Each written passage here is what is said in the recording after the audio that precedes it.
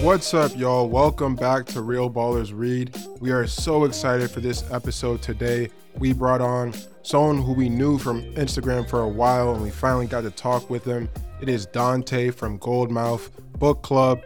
He was so incredible to talk to in this episode. He was coming in live from Atlanta and was just spitting just fire this whole episode.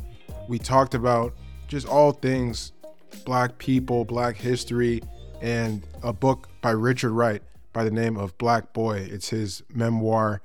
And so without further ado, here is our episode with Donta. First of all, I appreciate y'all for even having me, man. I know it's been a minute trying to get it all figured out, but I appreciate y'all for having me. Thank y'all for real. Mm-hmm. Thank you, yo. Yeah. As far as my journey with books, man, I grew up real strict. My mom, wouldn't really let me watch TV or nothing. So I had to read books growing up. And then going into school, I went to more white schools. So it was a lot of white literature. So I had to really get into Black literature myself. I did around college. It was a Jamaica Kincaid book that really kind of like blew my mind open. You feel me? And ever since then, it was just like a constant obsession, low key. Like, damn, we wrote all these books. Dang, like, all this stuff my people did, let me just dive in.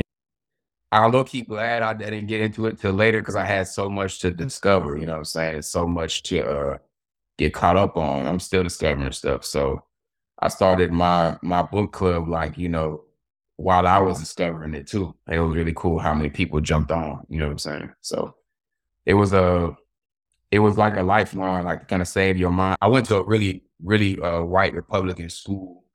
And so Republican that Trump actually came and spoke at the school. Yeah.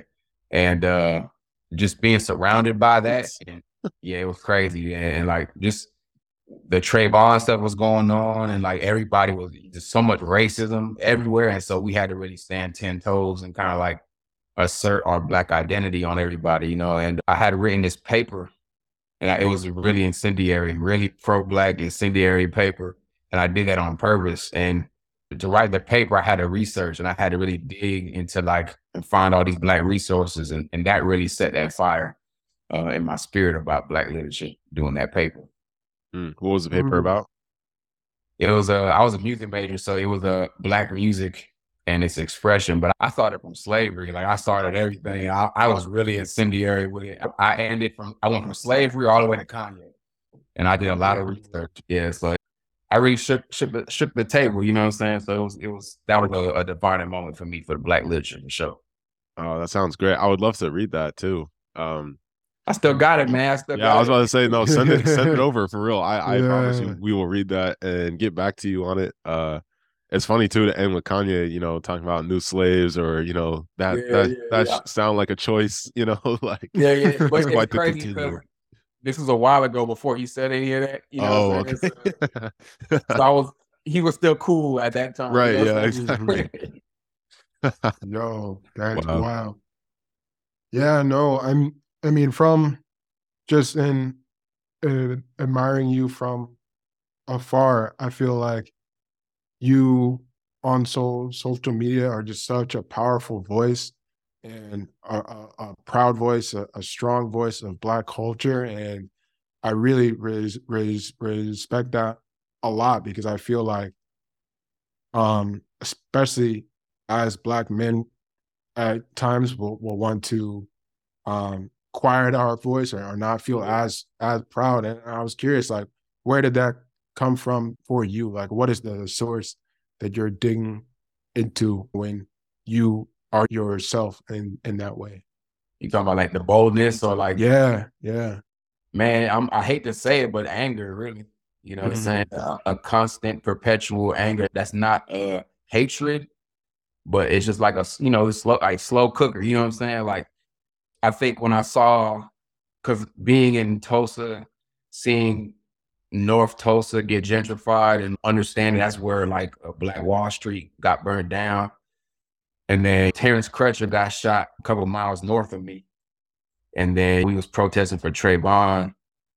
And then I think when I saw Philando, what happened to Philando, I was just like, man, look, like there's no one that can shut me up ever again. Like we taking too much hits. And so it was ever since then that I really just became as militant as possible, because I really do feel like we have to really mobilize and really get free. And I think Black folk, we've been conditioned to accept gradual progress, and we've been conditioned to really kind of like deprioritize ourselves and deprioritize our own freedom, our own safety.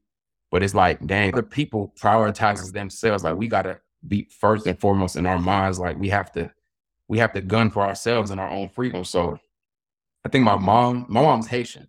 So, Haitians, they got rid of slavery real early. They was killing the slave masters and doing everything. I think that blood for sure runs in me, just like we don't play around. Like we're not gonna shuck and jive for nobody, So I think just my culture, my upbringing, seeing what I saw a lot of racism growing up, a lot of it. So it's just like at some point you just say, we're gonna fight back all the time. So, fighting back intellectually has always been a thing. And that's why I use my platform to do so, uplift our women, the Black women, and uplift us as a people. And just, I feel like, look, we have a platform, might as well do something as incendiary as possible. I've gotten flagged many times. I've gotten Instagram. What? Yeah, Instagram has taken down stuff, but we keep going, What I'm saying. No, I love that, man. And I think that's something too that Richard Wright embodies, that anger.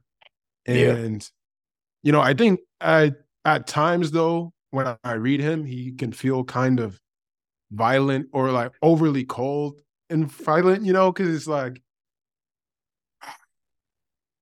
yeah. Like he's so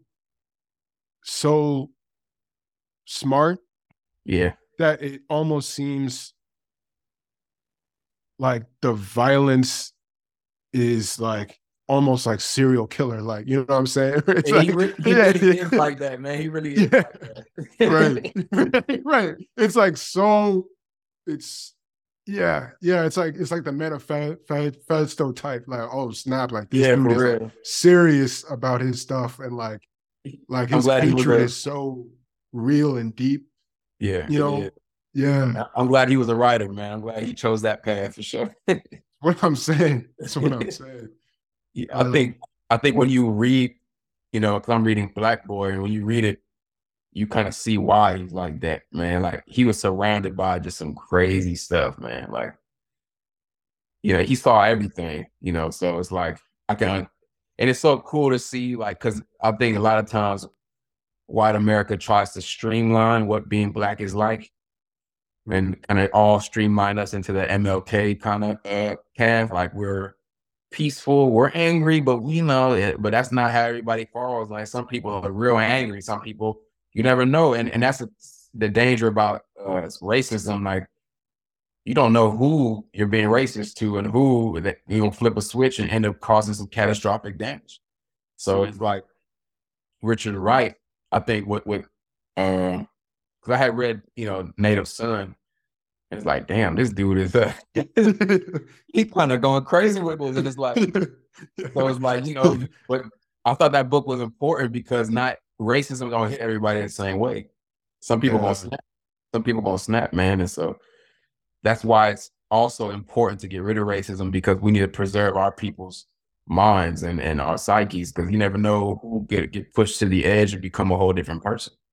You know what I'm saying? So Black Boy was, reading that is like, I'm still reading, I'm not done, but it's like seeing his origins and seeing what he went through. It's like, okay, I understand, you know what I'm saying? That's what I'm saying. Yeah. Why did you pick up Native Son in the first place and start reading it? I had seen HBO Max had done something, like, man, I ain't never read this. I ain't finna watch the HBO Max thing because I don't trust that, but let me go and read the book. And, and that was a late read for me, but I love the book, and I didn't love every aspect of it, but, I really did love to explore a Black character who just became completely antisocial. His world, and he just hated all people.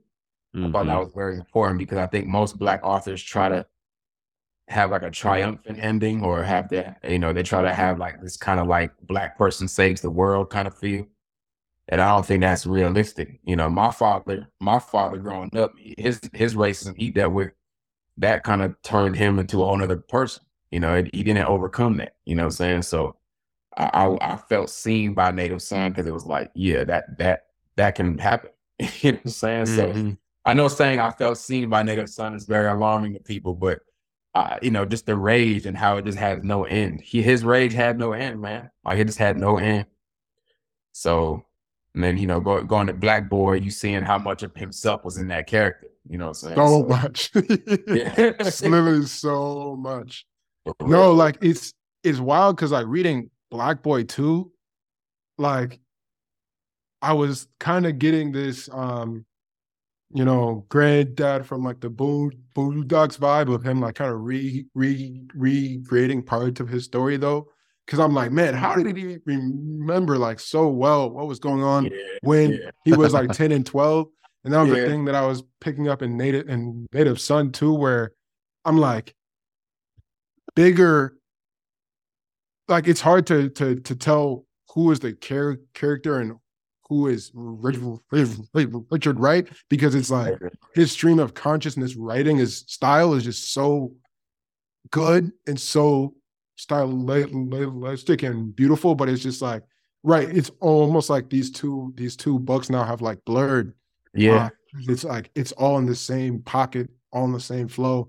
No, it's true. Age of 6 till however old he gets. I haven't finished it either, so yeah, no, it's true. I think one of the things that about Black Boy that stuck out to me is how emotional he is. You know what I'm saying? Like as a kid, he was so emotional. He has such a vivid and extreme response to everything. So when you take that ingredient and then you put it, you could definitely see how he could fantasize about a murder or fantasize about going on that spree. You can see it because it's like his reaction to everything was so visceral. Every little thing, from burning down his mama's house to his uncle taking him into the middle of the Mississippi River and all that. Like he just has a visceral. He never was cool. He was just like everything was so extreme. So he's an interesting character and he feels a lot. So I thought that was really dope thing. So I was just gonna ask if you see yourself as emotional or visceral in that way. I'm always curious, like the ways in which we identify with people who we didn't overlap with in time, right? We might not be related, but what is it about your like attraction or identification with Richard Wright? He went through considerably a lot more trauma than I did. So I can't say I don't have the same visceral reactions, but I do have a lot of, I was a child who was angry a lot. Yeah. And at the world, not in my home, but at the world, like seeing this happen, like seeing that happen, like, it was always like intense for me. So I guess you pointing that out, you're right. Like I do have that connection to him because it's like always questioning things. If you read Black Boy, he questioned everything. He asking his mom, why? You know what I'm saying? So for me as a child, it was more so like, I'm finna change everything.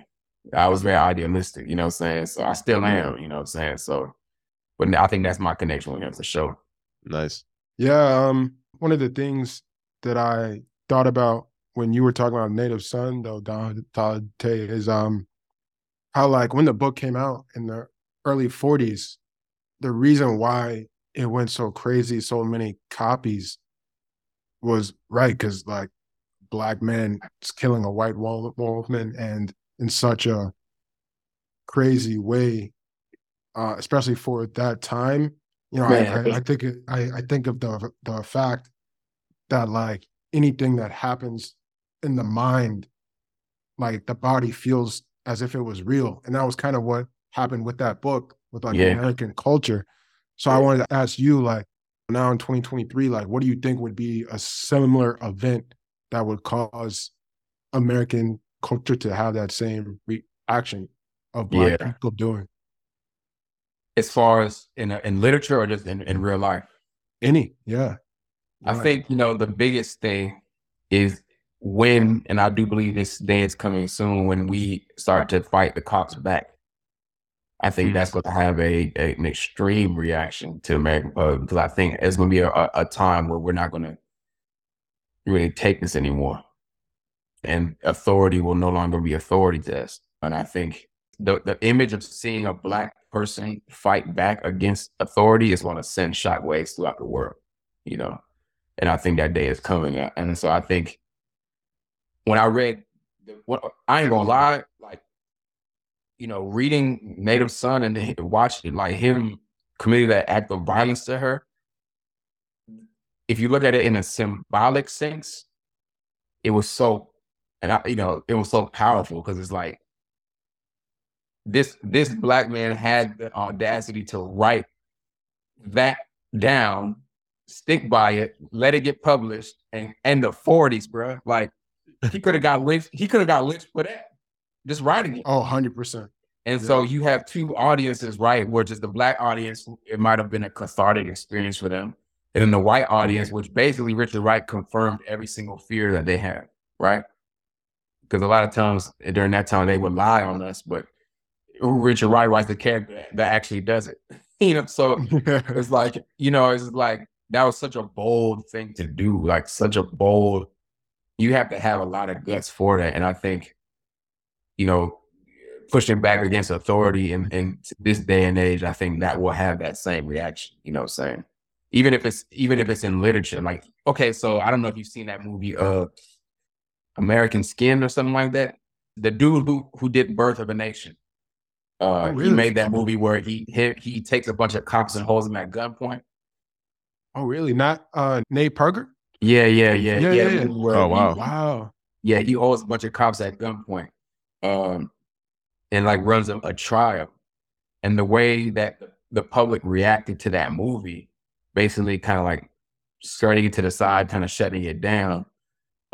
You can already tell that's that sore spot for people where, Black folk rebelling against the powers that are above us, you know what I'm saying? So I do think that's the thing that will have that same effect. Yeah, and the first thought when you brought that up too, that I thought of was Queen and Slim. I don't know if you saw that, but and I feel like that, it kind of muted it though too, because they end up dying at the end. It wasn't really it wasn't real cathartic triumphant thing, right? Because it's like they kill the cops at the start, but then they live in fear for the rest of the film. You know what I'm saying? And then we feel terrible because of how it ends. So I was like, that wasn't really it.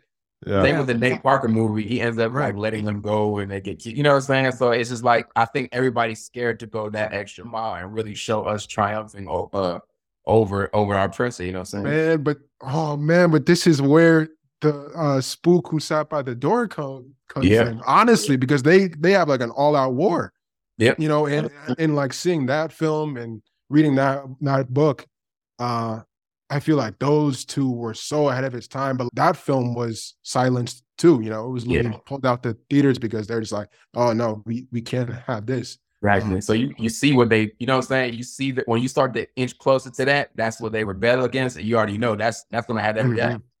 Mm-hmm. Wow. That's fascinating.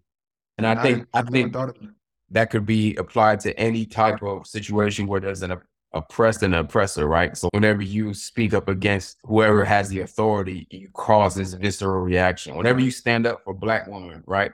All of a sudden, here comes all the people at the woodworks like, well, these women ain't nothing. You know what I'm saying? Like you get that reaction anytime you stand for the underdog, every single time. So I think this is exactly what we need to be doing, always pushing that envelope. You know what I'm saying? Mm-hmm. So, okay. How would you say that Goldmouth Book Club is pushing the envelope? Like, what was your intention there? Like, how have you seen people responding to it? As you have gone from LA to Atlanta, right? Like, how is the club evolving as well? Like, I just wanted to like open that up first. Totally. So the first question was my intention with Goldmouth. Yeah. Yeah. So, I grew up in Florida. So, Black folk, we have like a certain culture in Florida. All of us are kind of hood. All of us kind of like got like a more hood kind of a demeanor. And growing up, it was like if you wanted to be seen as intelligent, you had to be like kind of like tuck your shirt in, speak this way, speak that way. And so for me, Goldmouth Book Club was taking like the hood elements, the street elements, and merging it with intellectualism and saying like you don't have to code switch in order to be intelligent. You can still be yourself, still be on your side of the tracks, and keep that while you gain intelligence, while you read, while you get well read. And so that was my intention. I feel like it's grown so quickly, man. Like, and people have gravitated towards it because I feel like that's a message that people have needed. You know, people are tired of code switching. People are tired of having to not be themselves. And Black folk, I think we're really tired of a lot of things. You know what I'm saying? So to see how many people have gravitated towards the platform, and now we're branching into other avenues besides just books. It's crazy. And LA had a certain response to it, but being back in the South is a whole nother response. Like everybody, like the thing that's changed more is now people are buying books in person now. I'm popping up on people in person, and people are really responding really well to what we're doing. So yeah, man, it's been a beautiful thing. I have a lot of visions for it. But we're gonna keep going. I want to buy an actual building pretty soon and keep it going. So yeah, I got a lot of stuff planned for Goldmouth for sure, for sure. Let's go. Okay, and so I have a friend who like found you separate to us, and there was one time when he was trying to put me onto you, like, oh, like you gotta check out Goldmouth Book Club. It's like absolute favorite, and something that he like really appreciated is just how like clear you were in saying that the Goldmouth Book Club was for Black people only. Yeah, And so that's like another aspect of the question, right? Which is just like you had a really clear intention for it being like niggas yeah, only, and it was like you stand by that. You've had messages, you've had like post announcements like, PSA, like if you're yeah. Get here off my and you're page. not Black, get off my page. You know what I'm saying? So like so what does like solidarity look like for you, like among Black folks, like, and what is that decision that you made to stand by Black folks as opposed to whatever kind of interaction there is with other people? Yeah. So just understanding the nature of psychology and race, and like, Black folk, we're always expected to include everyone else in our spaces, right? I went to an event one time. It's called Building Black Power, and I go there, and it's white people, and this is like, I don't think most Black folk have the courage to say we need something for us to heal us, and to be a safe space for us. So with Goldmouth, I was like, hey, look, man, look, we deserve a safe space. Like, I know there's a lot of Latin communities, Asian communities, that have safe spaces for them. Nothing wrong with that. We are another community. We deserve safe spaces as well. But you would not understand how many folk I had to fight off, who I say Black folk only, in the bio, all this pro Black stuff, and people still think they have an entitlement to it. And so it's like, I think that's been the challenge, because I do believe white people do have an entitlement to Black spaces. It's kind of like in a surveillance way almost. It's kind of like, it's like, I have to make sure you ain't getting too radical. I have to make sure you ain't getting too angry in here. And it's like, I want to make sure it's clear, like this is for us to energize us. And it's like, we also ignore how much diversity is in our own community. There's no two Black folks alike. We all have different dreams, different desires, different wants, thoughts, fears. And we never really get the space to explore that. Like, how many of us are really different? And so Goldmouth Book Club being just all niggas is just like, how many different Black folk are in my DMs, and different Black, right? It's crazy, man. Like, I have hoteps, I have Black folk part of the LGBTQ community, I have Black women, I have Black nurses, I have Black nerds, I have, you know what I'm saying? It's really beautiful, man. I have street niggas in there, like it's everybody.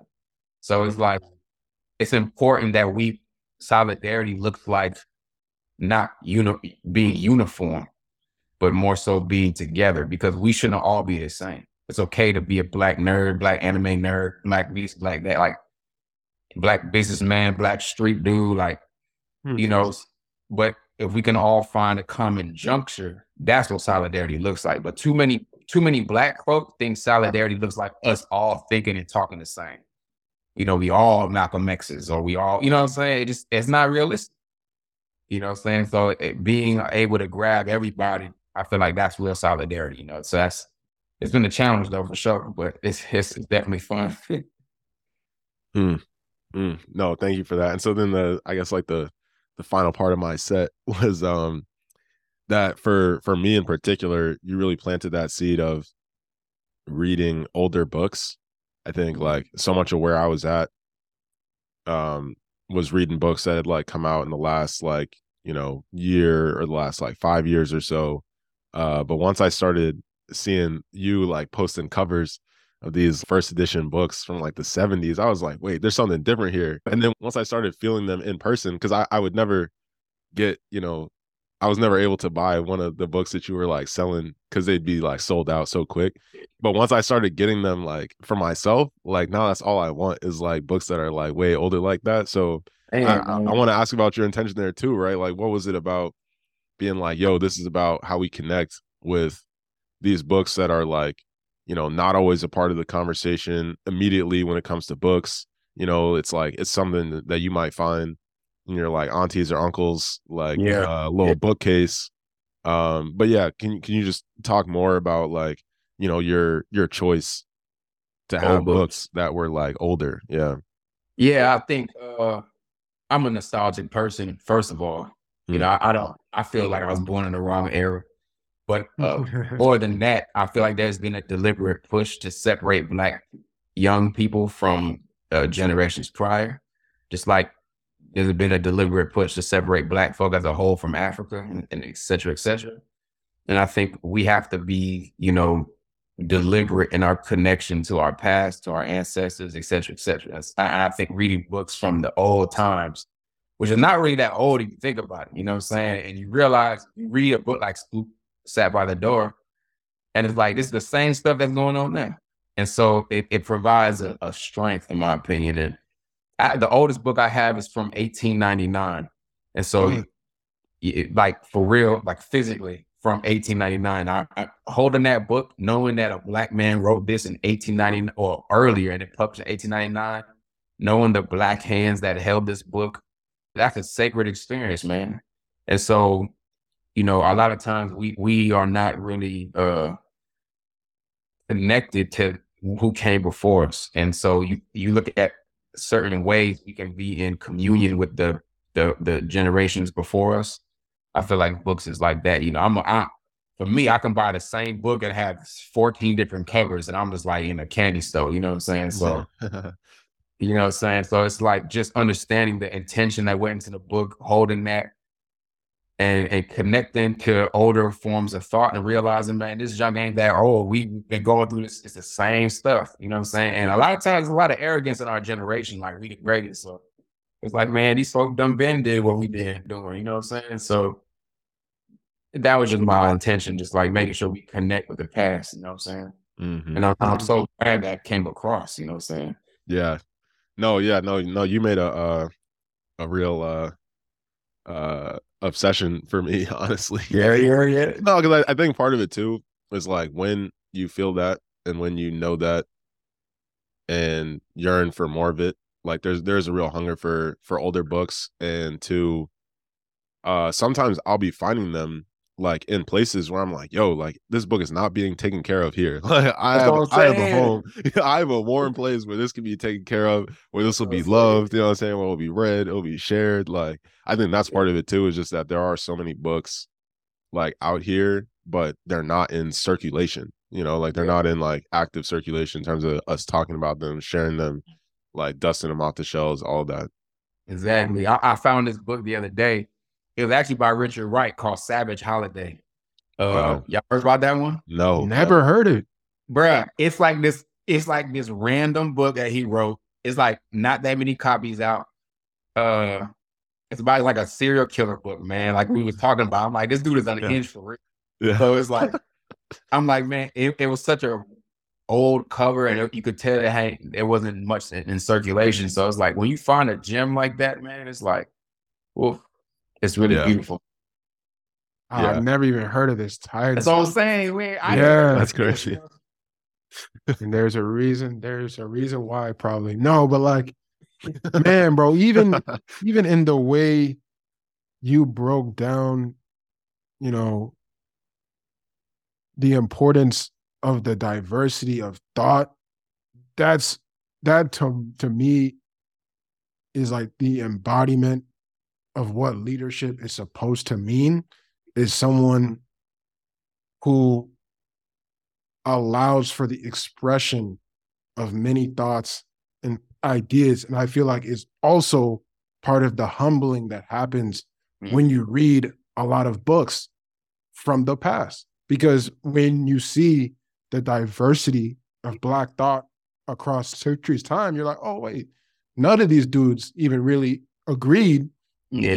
How were they even able to get us as far as we've gotten now, though, despite all, you know, and like, right, I feel that's just such a empowering idea that we need to allow ourselves that same grace now in our community and accept that we're not all going to agree, but how can we all still be on the same page spiritually, where our energies combined are like the sharpest spear possible.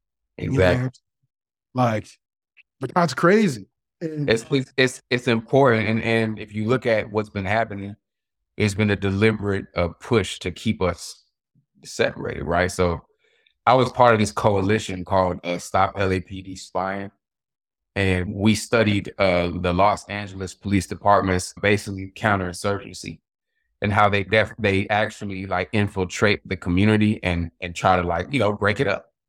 And so when you look at now, every day on Twitter is another argument between Black men and Black women, or LGBTQ communities getting hated on, or whatever. Like, it's always something, right? And it's like that's by design. You know, it's not just happening. It's by design. And so it needs to be by design that we come together on the common ground, you know what I'm saying? And not try to uniform our thinking, but more so try to uniform our spirits. Like you said, like, it's more so like that, because we ain't all gonna think the same. We all got different upbringings and everything, but to be of one spirit is different, you know what I'm saying? So I think that's very important. Yeah, and thanks for even sharing that example, because it really does name how dangerous the Black community is to like the powers that be and the setup of society. Because you know, it's great to talk about community as like, you know, beautiful and powerful in its own right, but it's also dangerous as fuck. Like, yeah. It's so dangerous, and people don't understand. Like, I mean, you think about whenever some Black folk get unified, it'll be 10 of them, and it's like the government like, nah, get these niggas out of here, man. You know, laws around loitering, you know, because you don't want a crew of Black folks doing anything together, like, and so outside the store. Exactly. And so that's the thing, even with I think activist groups, whenever I was pushing for a Black only group, you have a lot of people like, oh no, well, you being exclusive, or you hating on other. I'm like, it's crazy how it's low key, like y'all don't want us to get together. And even though you know, you claim you care about Black lives, I can see that y'all really don't, because you want to be in charge. As long when Black folk is in charge of our own lives, you get upset. You know what I'm saying? And so it goes back to what we saying. What provokes that reaction, right? What you were saying, Miles, is like, what gets that reaction? I think Black folk sticking together gets that reaction a lot. Like, whenever you see Black folk committed to Black people only, you're gonna get a lot of pushback. And that's how you know you're going the right way. You know what I'm saying? So yeah, no, I feel that hard. And I feel like, because, and this is not to make us seem spiritually different, and this is a funny thing that even Richard Wright, I think, when he was a youth, you know, he was kind of downplaying this, so I'm gonna do it in the opposite way. I feel like, yeah, as a original human, we do have spirituality to us that I Yeah. think, especially white folks in America, they need to pull and ascribe their meaning in life from Mm. us. Man, You know what I'm saying? But that's it's real. like, it's like kind of the magnetism and the of like what we represent, spiritually, that why like so many, I think others, right, they need their lives meaning to Yeah. be based on us Yeah. and ours and what we mean. But on that point, and this, could be a can of worms. It's totally fine if you don't want to answer. But when I was reading this, the big question that I had, or surprise that I had, was about Richard Wright's faith. Because, at the time where he's growing up, Black people are very Christian, and he's a total atheist. And I'm like, wow, like it's crazy how prideful he was even in that fact then, and was Mhm. totally going against the grain. And this is a spot though where, even in going through my own faith journey, and have thought a lot about what Christianity specifically means for Black folks, because there are many on the side of, it being an opiate and it being a thing that has just nullified a lot of our power. And then on the other side, it is like, without it though, or without any religion in general, there's like a nihilism that comes in. And Mhm. I still very much even feel that now about our generation. And I feel like there are ways in which religion or faith can bind us, right? Yeah. But what are your thoughts on that piece of our diversity? Yeah, man. Look. Hey, look, bro, I'm gonna keep it real. Look, I grew up Christian, and I understand that I think most Black people are comfortable with it the most. Right. And I think that a lot of us have a hard time thinking for ourselves and connecting to God for ourselves in a way that hasn't been prescribed for us. I think we have been taught that our ways are witchcraft and that the white man's way is holy. And I think that there becomes this constant process of self-mutilation the more and more you embrace Christianity. And I think if just any religion that is not stemming from us as a people, I think we have to twist and contort ourselves in order to fit it, right? I'm not saying that Christianity is bad. I'm not saying that Islam is bad. All these are beautiful things, but it's just like, if it don't come from our cultural, spiritual heritage, then there will be a part of us that is dead in pursuing it. I think that you have to be careful when someone says this is the way and this is the only way. And when someone beats over your head, like one of the things that stuck out to me growing up was how the OG Christians they would speak in Bible verses, right? And, and it's like, I used to admire that because, like, as a Christian, you taught that. And I was like, it's kind of like it's like your brain has been manipulated into just thinking in this way because there's other stuff out there. And so in my own journey, I could never forsake God. Um, but as far as now understanding that, okay, the Muslim faith, that's the Arabic religion and their connection to God, right? That's a beautiful thing. The Jewish faith, that's the Hebrew culture and they're connected to God. You have Buddhism. So all these other cultures have their personal connection to God, and look how fulfilled they are. But we are following someone else's, or we're following all the other stuff. And it's like, I think God is merciful, so he's going to bless people regardless, right? Like, yeah, we mean well, so he's going to bless us. But if you can have the courage to leave what you was taught and try to grasp for what your ancestors have in connection to God, I feel like you live a more rich life. And that's the process I'm in now. It's like unlearning my Christianity, not forsaking God, but learning my ancestral stuff. It's the things that they call witchcraft, seeing it, what is it really? You know what I'm saying? And where are we? Because everybody deserves a connection to God, right? Every culture. Why aren't we in that conversation? You know what I'm saying? So that's my 2 cents on it. I pursue it, and it's been a beautiful journey of just like the other day I started, like a couple of weeks ago, I started pouring libations, which is an ancestral thing. And it's like I felt nourished because of it. You know what I'm saying? Like just discovering ourselves. You have to understand that religion is the principal way we are controlled.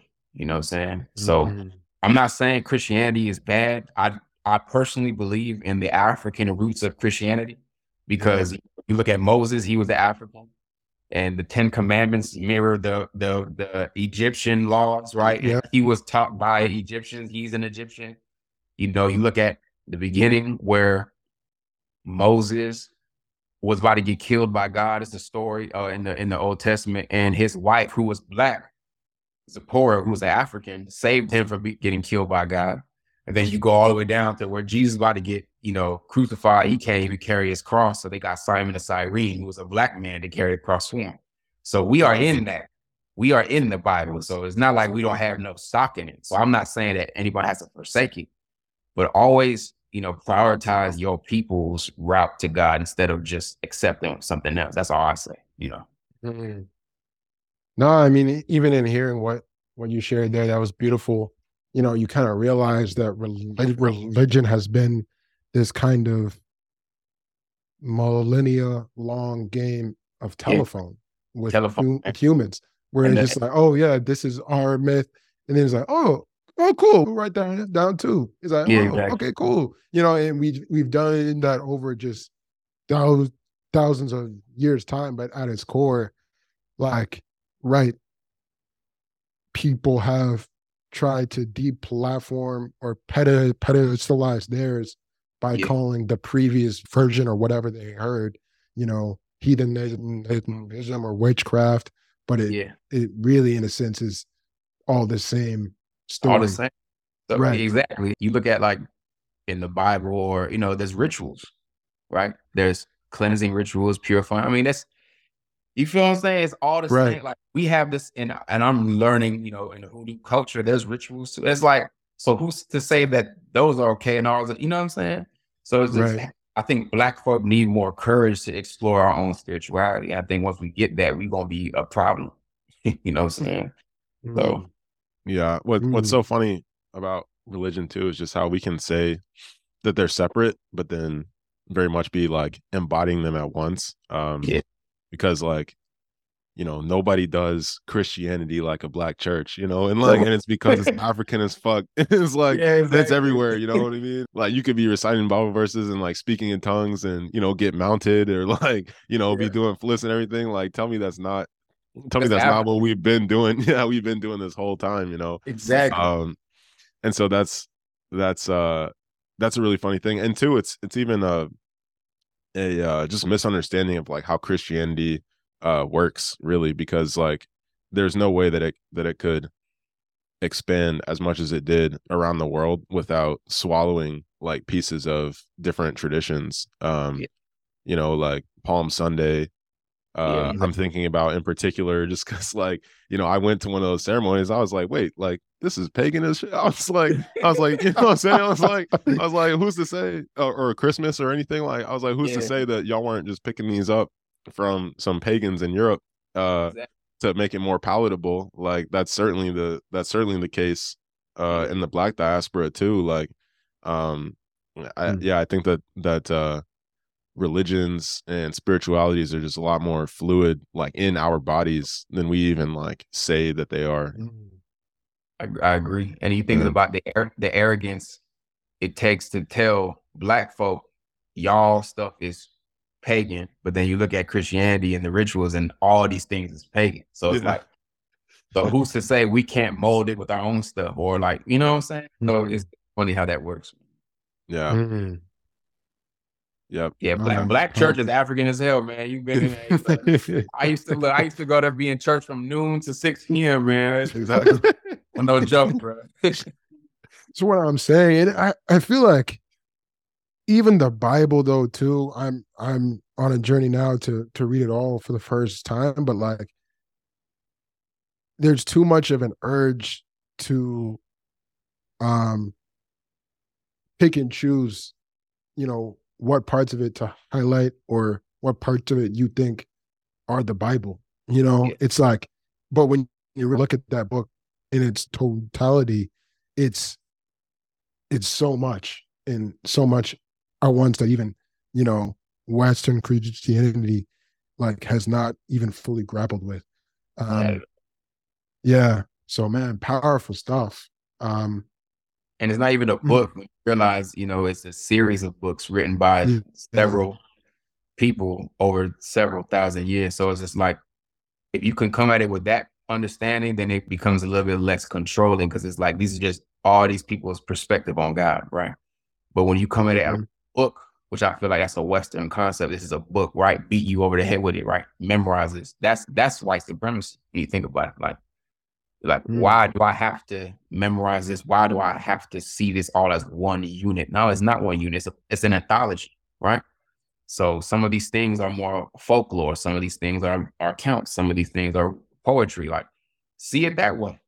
And then when you see it that way, well, where's Black folks' Bible? Well, Richard Wright should be in our Bible, and Malcolm X and Asada, and like, because it's all poetry, different accounts of stuff. You know what I'm saying? Like, create your own Bible in its own, in a sense. You know what I'm saying? Like, once you understand what the Bible really is. So yeah, man, it's important, man, to think critically for sure.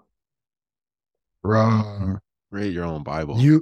I know. Did you know the only other person who I've heard say that is Dr. Daniel Black?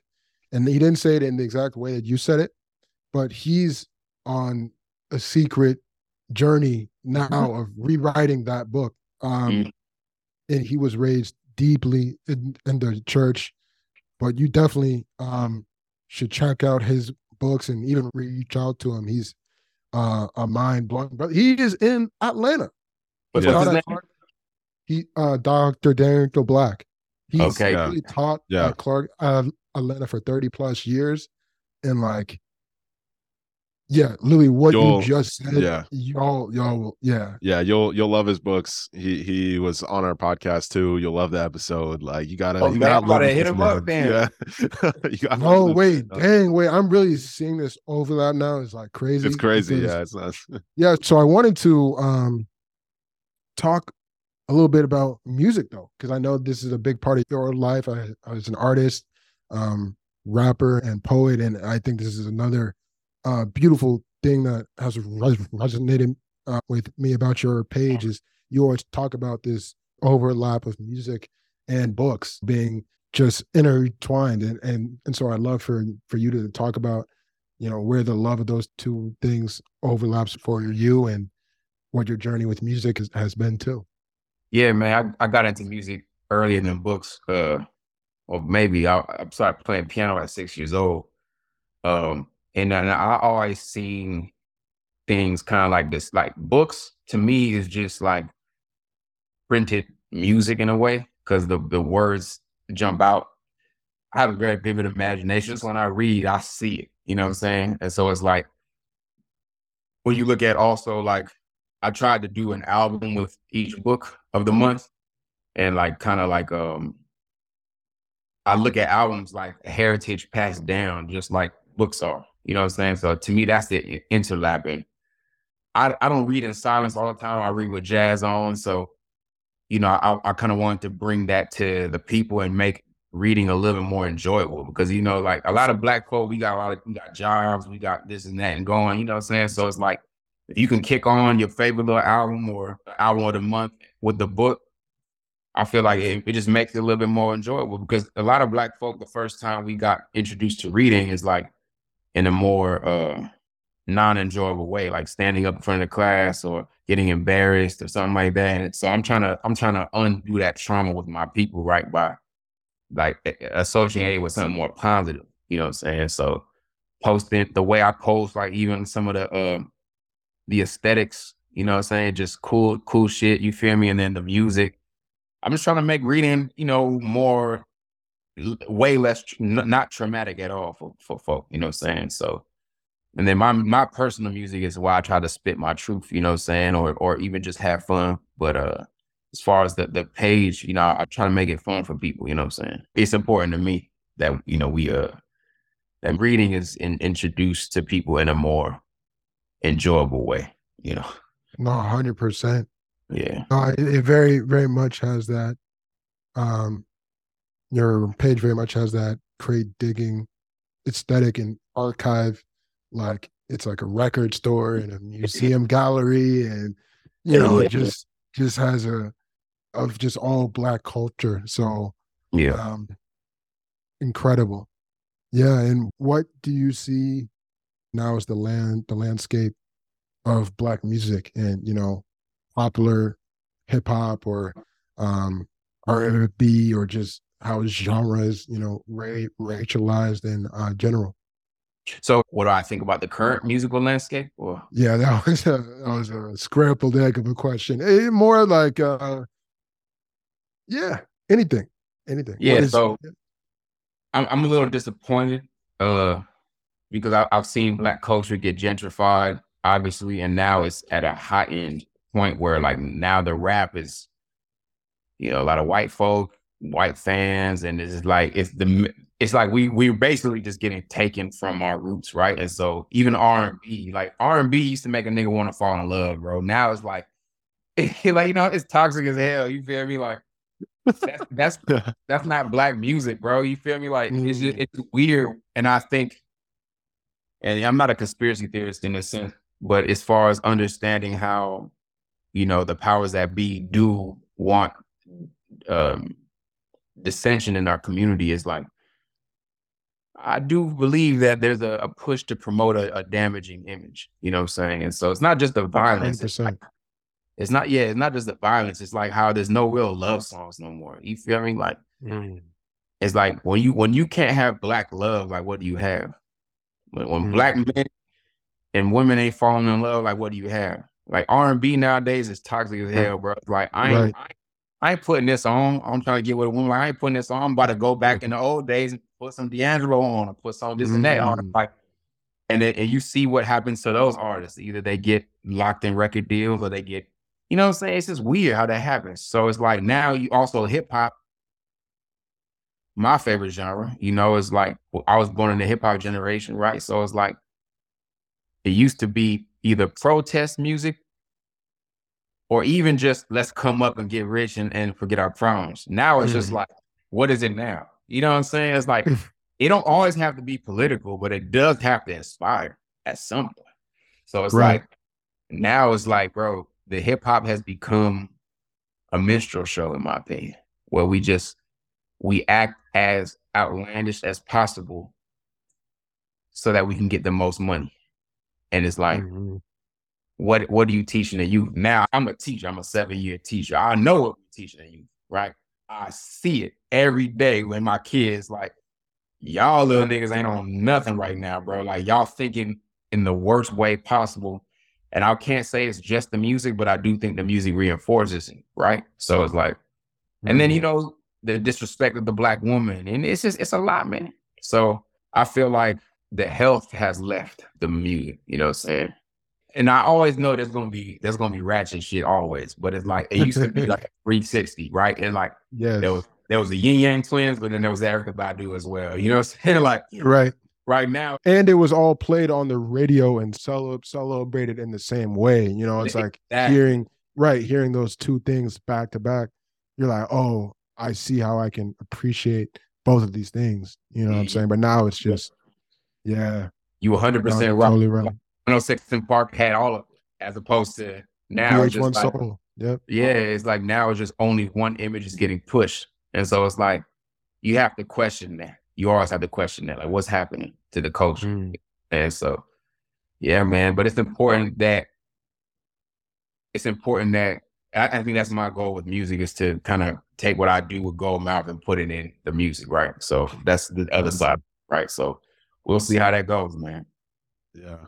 Yeah, that's really fun, indeed, though. You got me all worked up, because now I'm like, I want to talk about this more. I feel like there's just so many, there's so many layers to this, because for one, the like streaming platforms and headphones, I think, have gone a long way to disrupting like Black music and just music in general, right? But like when I think about music is meant to be played out loud. It is meant to be played in groups. It is meant to be danced to, like, cooked to. Like, you said what? And held, right? Oh yeah, physically held. Yeah, exactly. Physically held, like, and touched and like interacted with. Like, I think those like booklets and CDs were like some of the first books where I was like, reading them and loved reading them. You know what I'm saying? And then like and I just unlocked that recently, that like that is like literature, and like on vinyl as well, right? Whenever you got the liner notes, the lyrics, like that's all a part of like the experience of music that you don't get when everything is just like on the phone.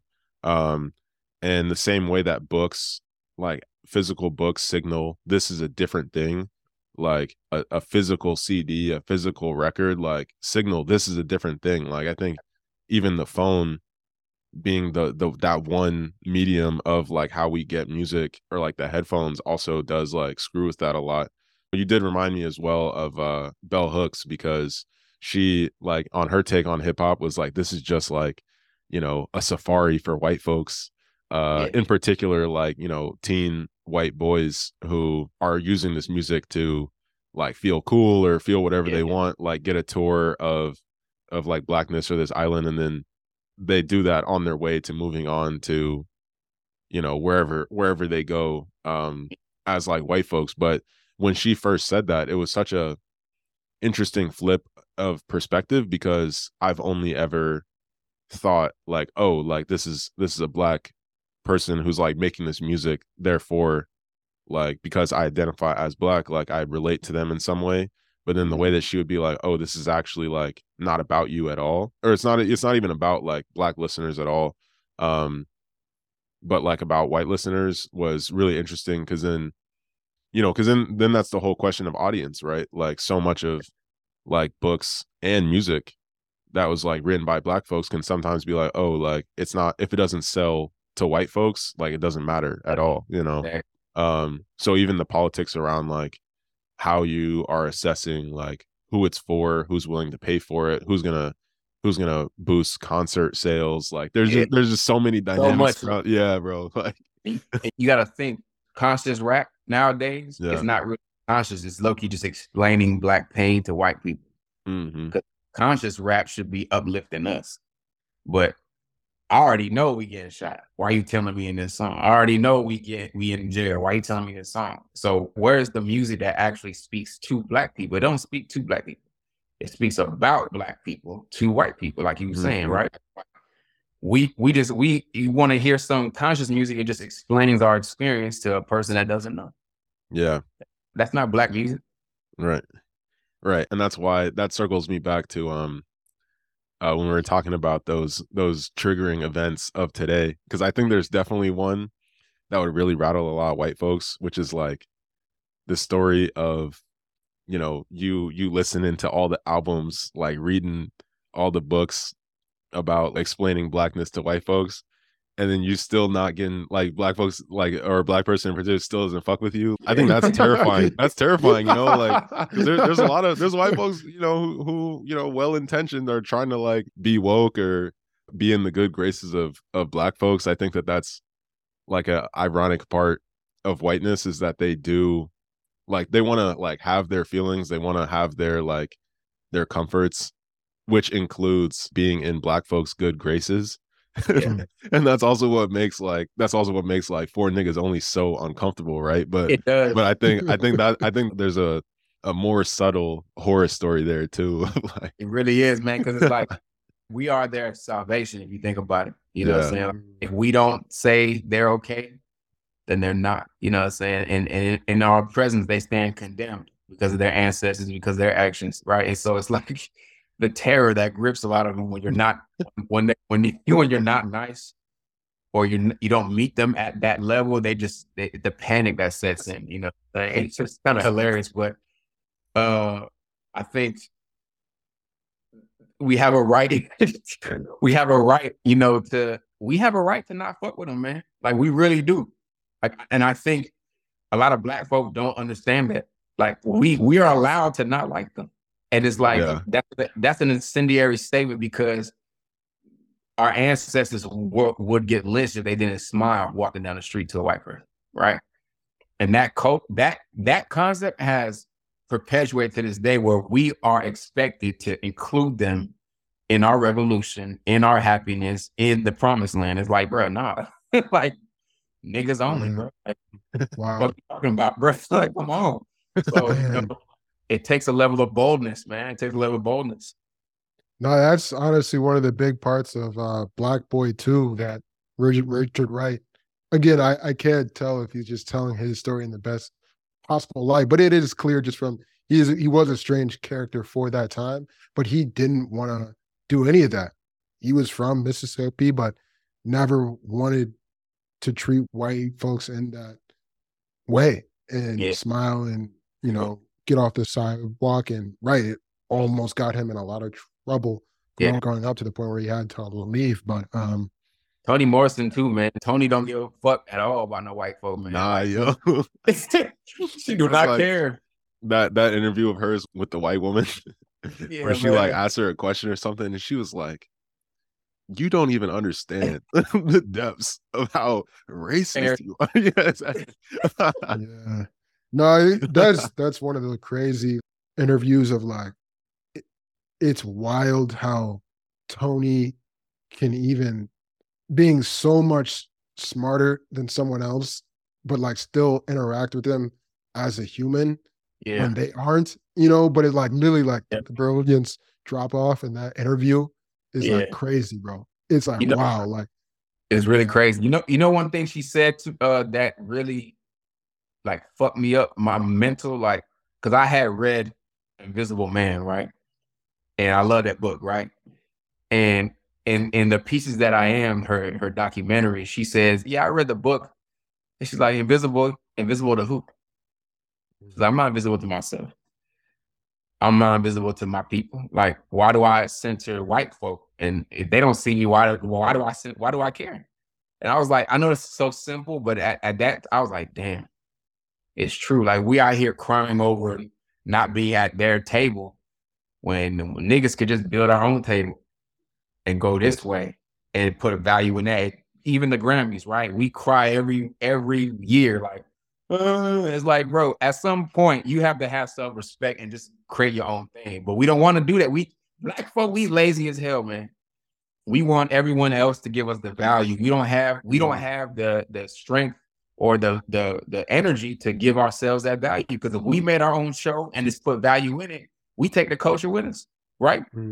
We too lazy, man. We want our slave master to acknowledge us as human. That's what we want. So, we see that in every concept. We see that in every concept. So.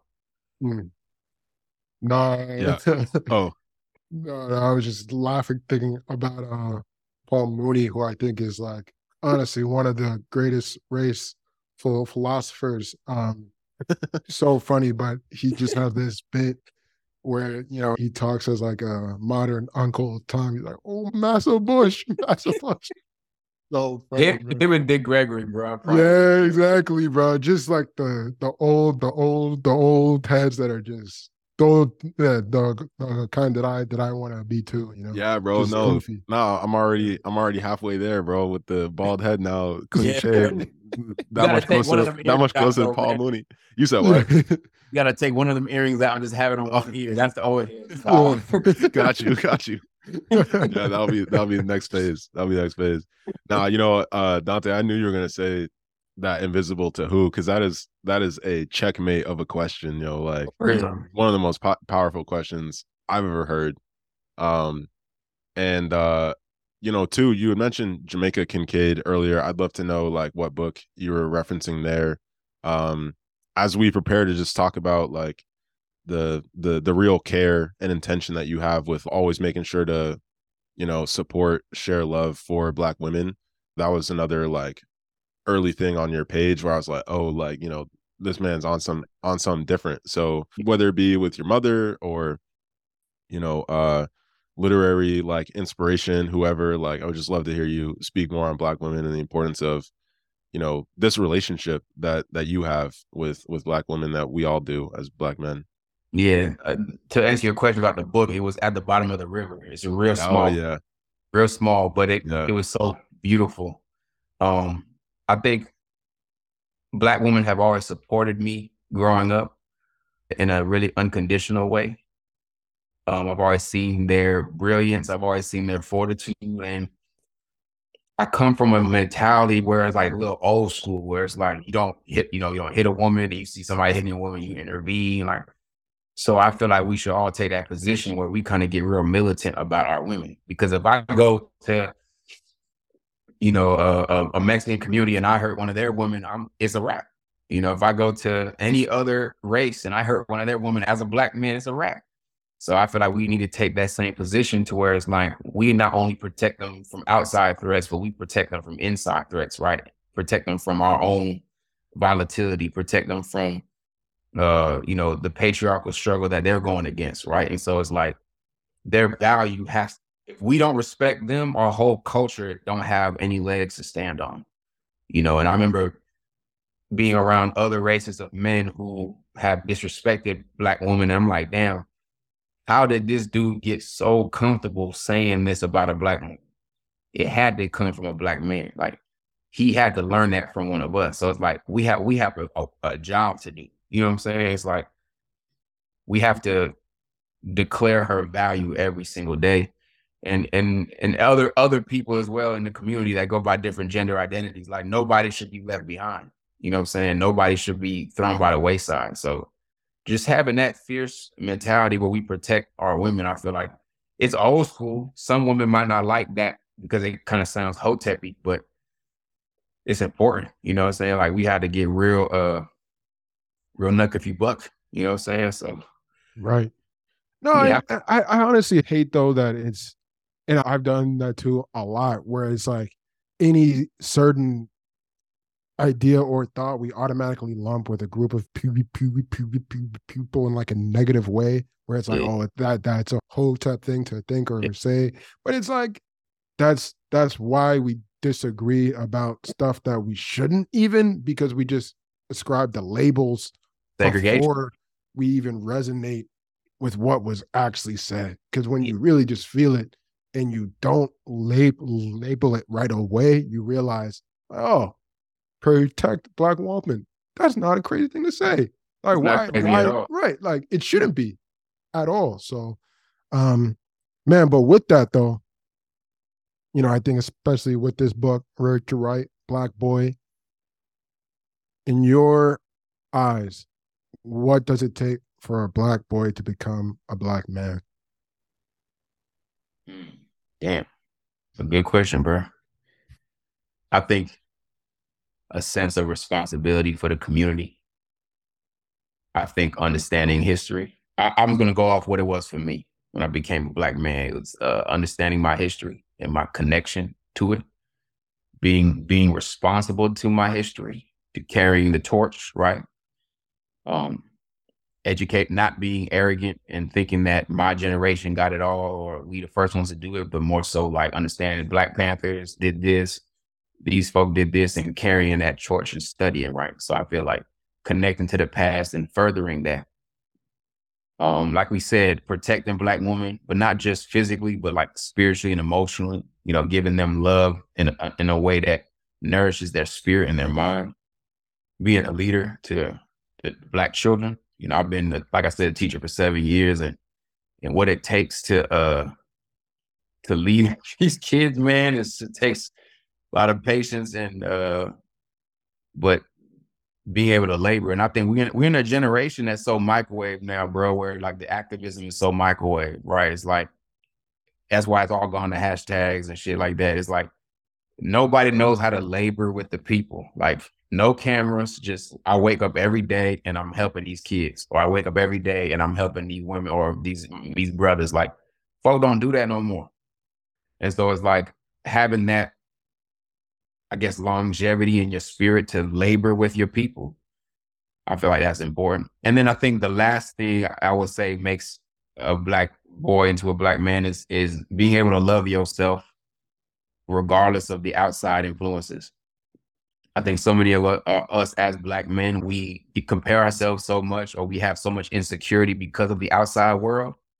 And so we try to overcompensate, but knowing that you're enough as a Black man, knowing that you are made in the image of God, knowing these things and having a peace within yourself, not comparing yourself, not looking down on yourself, not having negative self-speak. That's also part of it too, because I think you can't call yourself pro-Black if you're negative to yourself, because that means you're embodying white supremacy in your own mind, right? I heard this quote that said, imposter syndrome is just internalized white supremacy. And I think that's extremely true. It's like, if you a Black man, you claim to be pro-Black, that means your thoughts towards yourself have to be nourishing and positive. Otherwise, you're internalizing white supremacy to yourself. And so it takes a maturity to understand loving myself is my duty, right? Because it's easy to be like, man, I don't got this girl, I don't got this car, I don't got this money. Like, nah, that's boy talk. You know what I'm saying? Like, loving yourself where you at as a Black man, knowing you enough, that's man right there. So I would say those are the things, you know what I'm saying? That's been a journey for me, for real, to get on that point. But, you know, that's the journey you have to embark on if you call yourself pro-Black. You cannot hate yourself or have those kind of thoughts if you call yourself pro-Black. It's not a thing. You know what I'm saying? So that's what I would say.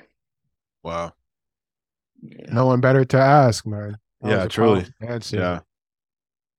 Yeah. Yeah. We're gonna transcribe this and send that back to you so you can share that with everybody, bro. Like, I mean, all your answers for real in the, you know, in the podcast in general, but that one was like crazy. Like, it was off the dome too. Yeah, exactly. They say off the dome. Exactly. Off the dome. Covered everything. I'm like, oh goddamn. No, seriously, teacher for real, bro. We just so happy and glad and grateful that you could come on the show, bro. This has been a blessing, like beyond. So no, for real, man. Look, I know that I flaked on the earlier one, and I'm sorry I was late. Yeah. But no, don't worry about it. The fact that y'all invited me, man, I value this highly, man. I value y'all time. I really appreciate y'all, man. And y'all doing the Lord's work for real. So thank y'all, man. Thank you. Thank you so much for listening to this episode of Real Ballers Read. You can go ahead and check out Donta's Instagram page at Goldmouth, MOUF Book Club. And if you are Black, you can give him a follow. It's an amazing page. We're so excited to have chopped it up with him in this episode, and we will catch you in the next one.